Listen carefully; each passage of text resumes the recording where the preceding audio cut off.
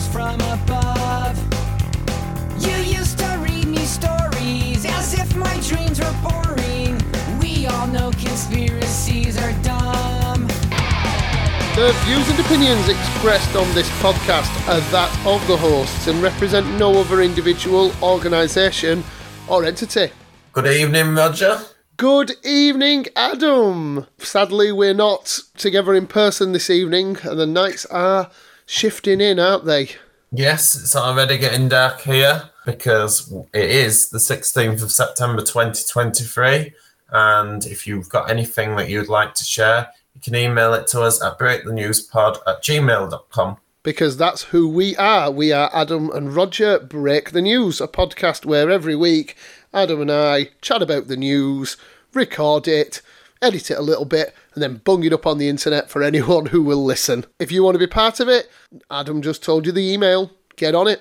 Yep, definitely. We obviously have a lot of news to go through this week. You've got like 3 articles in one. I could have had several more, but like I say, we're keeping this podcast minimal, and I'm back at work this week by the sounds of things. All the best to you earning that dollar.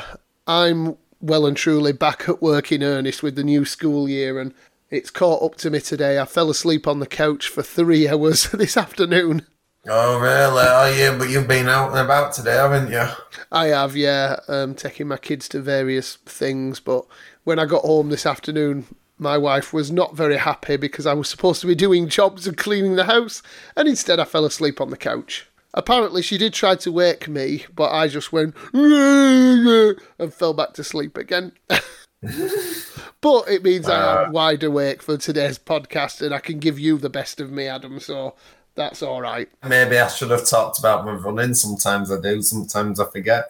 But like I said, I did get 2010, and then I had a lovely Toby Carvery afterwards. Oh, we've waxed lyrical about Toby Carvery on here before, haven't we? Talked about it a lot, yeah. I haven't eaten out all week this week. I've been a good boy, but I might treat myself next weekend. I'm trying to save some money up now. With Christmas looming and the days getting darker, more time at home, more energy bills, fuel costs are rising. I just need to start tightening my belt again, I think. Definitely, yeah. On my way back from dropping the kids off today, I went to Asda and filled up the car for £1.49 a litre, and I thought, I bet this will be the last time this year I fill up the car for less than £1.50 a litre. Well, oil is rising. I don't know how long it's going to continue rising, but obviously there's always a lag effect, so there will be a bit more price rises to come. Whether it'll go down at all, I'm not sure. It's very difficult to predict the oil prices. It all depends on how much oil's produced and how much oil is used. So it's a supply and demand issue as to how high and how low the oil price goes. Yeah, it'll be interesting to see what actually happens. What do you think's happening with oil? Because at the moment it's headed up to $91 a barrel. It wouldn't surprise me if before the end of 2025 we see fuel reach over £2 a litre. Do you reckon? Yeah, I think it's going to get really, really bad. That's very depressing. Thankfully, I don't think it's going to get that bad. I think maybe it might rise a bit more, but it's unpredictable. But then I think we're going to head into a recession, and then I think that will hit oil prices, and oil prices will actually come crashing back down. I'm glad we're talking about things like this because I honestly think the news has been distracting us this week. And that's why, as you said, Adam, I've got 3 articles in one here called The Great Distractions. This week I've noticed 3 massive pieces of news that have been flashing up in my newsfeed all of the time, and lots of people have been talking about it, but actually none of it matters. So I've just got a quick sentence or two about each one. So first of all is this Channel 4 Dispatches documentary that's going to be on telly tonight, actually, in a couple of hours' time. Apparently, comedian and actor Russell Brand has been accused of rape, sexual assaults and emotional abuse during a 7-year period at the height of his fame. Now, this is a man who, for 3 years running, in the early 2000s, the Sun newspaper called him the Shagger of the Year. So it's not really much of a surprise that a man called the Shagger of the Year 3 years running has been a bit morally ambiguous, is it? No, I haven't actually even heard much about this one. I probably just haven't paid attention to it on the news websites. I've probably just scrolled past. GB News haven't been talking about it, which is probably why I haven't really seen this one. And Russell Brand's had his day anyway. So it's not news, but it's everywhere. Another thing that's been everywhere this week is what will happen about American Bully XLs. Now, I had never heard of an American Bully XL before this week, Adam. Had you? No, but I've heard about it an awful lot this week. Yeah, suddenly this week, because the news media wants to create this narrative, every day someone is getting attacked or hurt by an American Bully XL. Seems the government have suddenly started caring and might do something about it. But there will not be a cull of American Bully XLs, the UK's chief veterinary officer said after Rishi Sunak announced the dogs will be banned. Do you think the dogs should be banned, Adam? It's a dangerous breed, maybe stop them being bred, but I think a lot of the dog's responsibilities on the owners. If people know they've got a dangerous dog, then they have it on a lead, don't they? Yeah, and I think that is what it should be about, people being responsible for their dogs. But the news media always wants to blame some sort of breed, and it seems to be easy news for them, like they're distracting us from something. The third great distraction we've had this week was notification after notification saying NASA are having a press conference about UFOs. This is it, lads! Aliens, they're here! So there was this big press conference a few days ago where NASA officials spoke about newly published lengthy studies into hundreds of reports of UFOs, or UAPs as they're now called. And guess what they discovered, Adam? Well, they discovered some UFOs, didn't they? Yeah, but do you know how many aliens they discovered? How many? None! No aliens! What a shock! What makes you think these aliens exist? They must do, Lister. There's so many things that are strange and odd. So many things we don't have any explanation for. Like, why do intelligent people buy cinema hot dogs? Do you mean that sort of weird and mysterious thing? No, Lister, I mean like the pyramids. How did they move such massive pieces of stone without the aid of modern technology? They had massive whips, Rimmer. Massive whips. Lister, don't you ever stop and wonder, why are we here? What's the grand purpose? Why does it have to be such a big deal?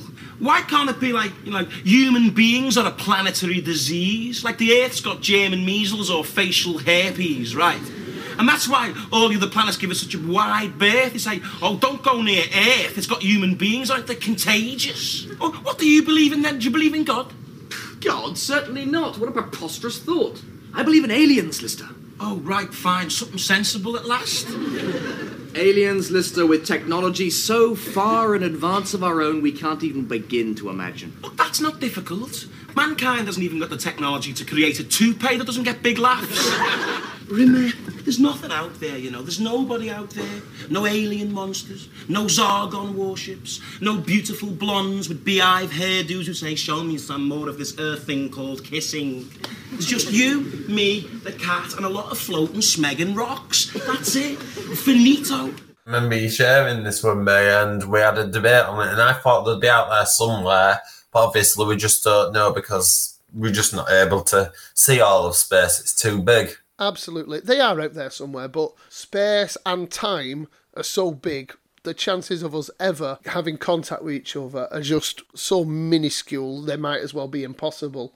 We might find life out there one day, we might find slime, but the odds of us encountering another intelligent life in our lifetimes are so immensely slim, I'm definitely prepared to say it's not going to happen. And constantly speculating about it, particularly when you're speculating over what is obviously like a really bad picture, like a drop of water on a camera lens, and saying that's an alien craft. That's how bad some of this so-called evidence is. It's just a waste of time and a waste of people's attention. So what is it they are distracting us from, Adam? I don't know. That's a good question. I didn't even think of it as a distraction. I just thought of it all as a really busy news week. Or maybe it's a really slow news week and they're filling it with this garbage. Well, it's not a slow news week. There's been the NHS waiting lists out. There's been the GDP data. There's been news about shoplifting. There's been news about wages, unemployment. Possibly they may be trying to distract us about the economy could have mentioned about the unemployment. I said last week it had increased by either 4.3 or 4.4%, increased to 4.3%, but wages grew slightly more than expected. And also this past week, we've seen commodity prices continuing to rise. Next week, we do get the interest rates decision. Last week, I predicted that the bank would probably end up holding it, but we've got all the fresh data that's coming in, and with commodity, especially oil, that's really surged in the past week. I think they're going to hike them by 0.25% now. Before, I thought they were going to hold to them, but yeah, unfortunately, inflationary pressures do seem to be coming back. One of the consequences of potentially the cost of living crisis is shoplifting. So a shop owner in the UK, Benedict Selvaratnam, faces up to 9 shoplifting incidents daily with increasingly bold and aggressive criminals. The Federation of Independent Retailers, representing 10,000 shopkeepers, is urging government intervention to address the escalating issue. Shop staff endure verbal and physical abuse, prompting safety concerns and employee departures. The rise in shoplifting, ranging from individuals to organised gangs, has led to injuries and fears for personal safety. Mr. Selvaratnam calls for enhanced police presence and expresses disappointment in reported incidents receiving inadequate police response. The Metropolitan Police acknowledges the challenge of responding to every case, but emphasises collaboration with stores to enhance reporting. The Federation president emphasises the urgency, seeking a government grant to boost security for small retailers. Retail giants invest in anti-theft measures and support policing efforts, contrasting the financial constraints faced by independent stores. The prevalent shoplifting issue has become an epidemic with substantial financial implications for retailers, as reported by the British Retail Consortium. Larger retailers join forces to fund Project Pegasus, a nationwide initiative to combat shoplifting through targeted strategies. Policing Minister Chris Philip underscores its benefit for all retailers, aiming to identify criminal networks. Some retailers offer incentives to law enforcement to enhance their presence and deter criminals, but smaller businesses like Mr. Selvaratnam's lack such resources. Despite compensating, selling the store, the challenge remains a harsh reality for small businesses until substantial improvements are seen. What do you make of this shoplifting issue, Roger? Sadly, there seems to be a culture somewhere in our country where shoplifting is viewed as okay. It's a victimless crime. It's perfectly fine to go out and rob, and they're very mistaken. I heard about a incident in a hair extension shop in Peckham where a lady was on the rob and her and the shopkeeper got into a fight, and the next day loads of people were at that shop protesting, and it was so concerning they had to shut up the shop. And the shopkeeper went into hiding because of it. Yet it was the woman who committed the shoplifting, the assault. He was trying to defend his property.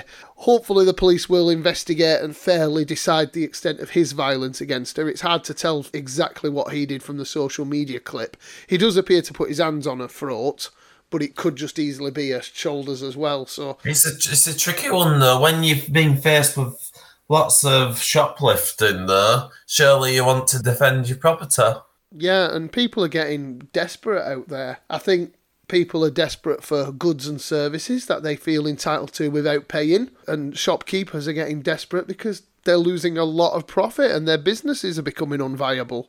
Well, that's true. We saw in the past week, Lidl announced its results. I can't remember what the loss were, but it were It was several millions. They made a massive loss this year, and they put it down to increased costs and also store openings. What are those increased costs? Are they producer costs? Are they the costs because everyone's stealing? It does beg the question as to whether this is actually making our inflation crisis worse. As you've said on the podcast before, Adam, the main victims of these thefts end up being the customers, sadly. A lot of other companies are making profit out of it, like energy companies, but retailers don't seem to be making the profit. Retailers seem to be losing because of this, and that's why our food prices are having to be hiked right up. That family of 6 who are walking around Lidl munching the crisps and all the items from the bakery, increasing the price for the rest of us shoppers. I agree. So I think something has to be done urgently, because people are telling the mates that they're getting away with it. From what I've read today, it seems to be in the news quite regularly now. At least it's been noticed. But how do the police get on top of this if there's so many people doing it? Catch them. Yes, and that's the only way to do it. Once they start catching them, then it'll become a deterrent again and they'll stop doing it, won't they? Perhaps give security staff more training, protection and powers as well. But even so, they're probably scared. So we do need more, more trained security, more trained police that can actually do it, and obviously more prison space. Yeah, we need to speed up the court process. So I think there's an awful lot of stuff that's flawed in this country, which I am going to talk more about our country flaws later on. Do you think Labour are going to do much better? I have been trying to put hope in Labour because they are going to be our next government, and I watched carefully on BBC News Today when they unveiled their details of Labour's policy blueprint, and unfortunately, it's left me cold. The Labour's policy blueprint, which was viewed by the BBC, highlights a commitment to avoid borrowing for day-to-day expenses, signalling a shift from the Corbyn era. The document allows borrowing for specific investments like HS2, and Northern Powerhouse Rail within certain limits. A consultative process leading to the document witnessed tension, especially with the party's major founder, Unite, not fully participating. The document echoes previous statements by Shadow Chancellor Rachel Reeves regarding revenue generation, emphasising existing measures over new taxes. It outlines investment in the NHS and free breakfast clubs, which we already have, but omits some proposed policies due to cost concerns. The focus on workers' rights is a prominent feature, although critics perceive it as a dilution compared to earlier drafts. The document sets a direction for Labour's priorities, acknowledging financial constraints. It emphasises reforming public services and the planning system, along with addressing institutional reforms like replacing the House of Lords. Notably, the manifesto to be voted on at the upcoming Labour conference will draw from this programme, but may not encompass every policy. Some factions within Labour find the approach not bold enough, advocating for more aggressive policies to address the pressing national challenges. What do you think, Adam? I don't think it sounds too bad. Like I say, HS2, that's still a waste of money, isn't it? And I think we can both agree on that. But like I said, there was stuff out about, I know it didn't mention it in the blueprint.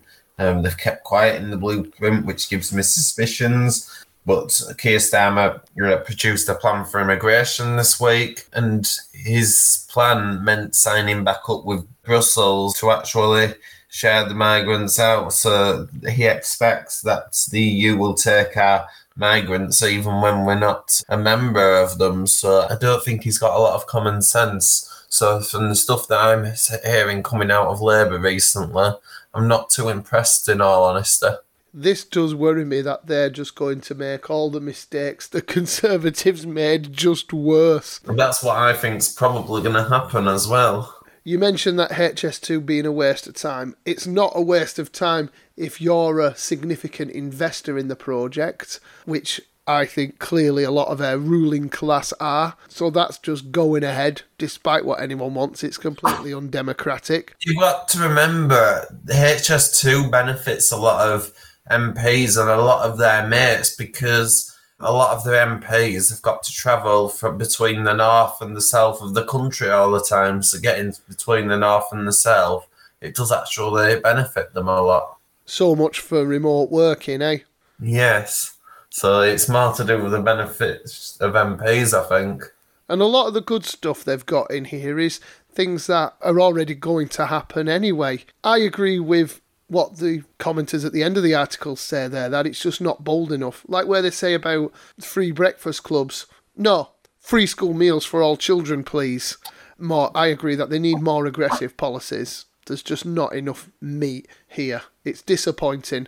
Hopefully they'll listen to that feedback in their party conference and come up Did with... they say that they were scrapping the House of Lords? Because that sounded quite good to me, because I think it's completely undemocratic, the House of Lords. I think the House of Lords could be useful as an advisory board and a way of keeping the government in check. We have already got the royal family for that, or we're supposed to, but their role is mostly ceremonial now. I think there is a place for a House of Lords, but it needs massive, massive reform and cutback. So what do you think we should do? Because like I said, do you think it should be government officials appointing them, or do you think the public should vote on the House of Lords as well? Why can't it be 50-50? Have an allocation? Who do you think should allocate them? Do you think it should be the politicians like we are doing now? Because like I say, it changes between party and party. My instinct would be, say if you were going to have 100 lords, maybe have 50 that come in through common vote, 40 that are chosen by government, and then 10 that are chosen by the royal family. That sounds about right to me. Okay. I still think it's a bit of a waste, but yeah, I can understand why you might want it to be a bit more stable, because if it's just going through one house all the time, our country will be keep flip-flopping between policies. Yeah, I do see a place for a House of Lords, but at the same time, if it was completely scrapped, I wouldn't cry a river over it. I'd give that a go. I do think it is undemocratic, though. We're seeing a lot of the Lib Dems peers and the Labour peers block a lot of the stuff that the Conservatives have done, even when they're not elected and even when the public have voted on those things. So I do think that it is a bit undemocratic. They even tried to block Brexit. So I'm hoping that Labour do launch a more radical manifesto than this blueprint suggests at the end of the conference season. We shall see. I haven't got much hope because they know they're going to get in power anyway. Keir Starmer is quite left-wing, but I think at the same time he's trying to appeal to two audiences here. He's trying to appeal to the public, then he's also trying to appeal to his party as well. So he's trying to do two jobs at once, really, isn't he? That's the game they're in. And obviously he may not be doing a good job at running the country, but he seems to be doing a good job at pleasing the public and his party at the moment. He's our next Prime Minister, I don't have any doubt about it. It probably will be. Rishi Sunak's probably struggling, although I saw some weaknesses in the polls at the end of last week, but in recent days I have seen the Conservatives move slightly up the polls, so we'll just have to wait and see. We might find that as the election gets closer, they may actually make some gains in the polls. That's just my prediction, but I could be wrong. Well, one thing that he does talk about there is new NHS reform and improvements, and there's certainly a lot of work to be done. For a start off, the NHS waiting list in England has hit a new record of 7.7 million people, approximately 1 in 7 waiting for treatment. This marks a significant increase in both the overall list and those facing extended waits of a year or more compared to the previous month. Over the last decade, the waiting list has steadily grown, surpassing 3 million in 2014, 4 million in 2017, 5 million in 2021, and reaching 7 million in 2022. And we're almost at 8 million, let's be honest. In February 2020, before the onset of the COVID pandemic, the waiting list stood at 4.57 million. Since then, it has surged by over 3 million, reaching 7.68 million as of July this year. the highest number since records began in August 2007. Rishi Sunak has emphasised reducing waiting lists as a priority for 2023, committing in January to expedite care for patients. Recent data reveals that 389,952 individuals in England waited more than 52 weeks for routine hospital treatment by the end of July, an increase from 383,083 at the end of June. Additionally, an estimated 7,289 people had been waiting over 18 months for routine hospital treatment by the end of July.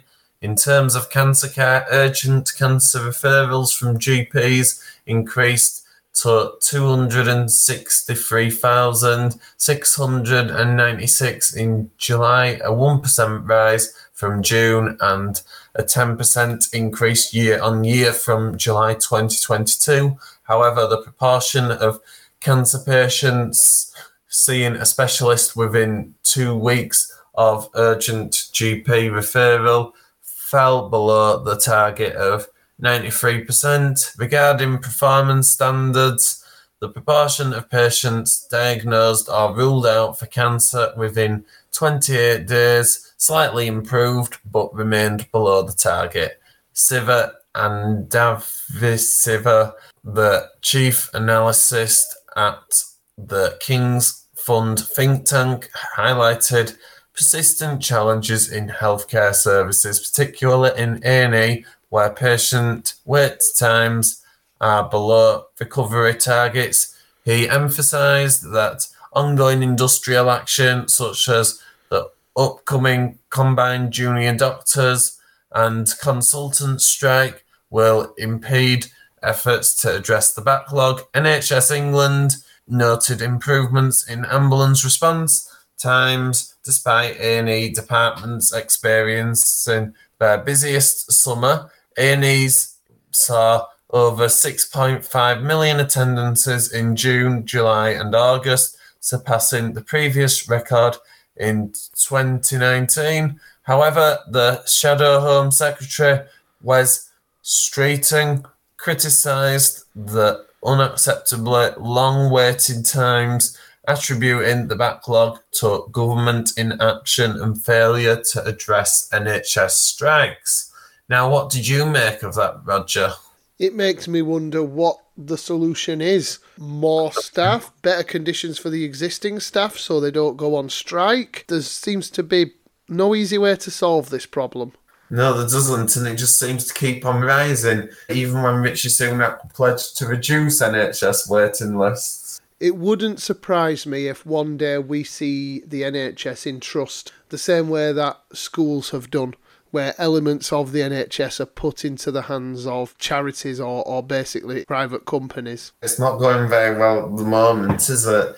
It seems to be completely broken. If the waiting list rose from 7.57 million to 7.68 million, that's like 110,000 that the waiting list has grown by in just a month. So do you think the solution lies with immigration policy, too many people, or do you think it's the way the NHS is run? Immigration may have an effect on that, because the number of patients registered with a GP in England increased by 53,906 between the 1st of August and 1st of September 2023, which takes the total number of patients in England registered with a GP to 62,700,851. 53,906 is a lot lower than 110,000, isn't it?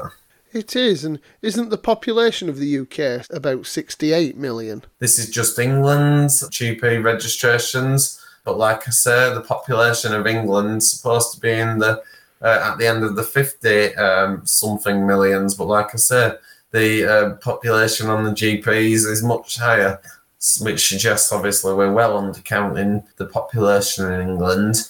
I think we do have a massive health crisis, and if you've got more patients on the GP registrations, numbers, you're also going to have longer waiting times anyway, aren't you?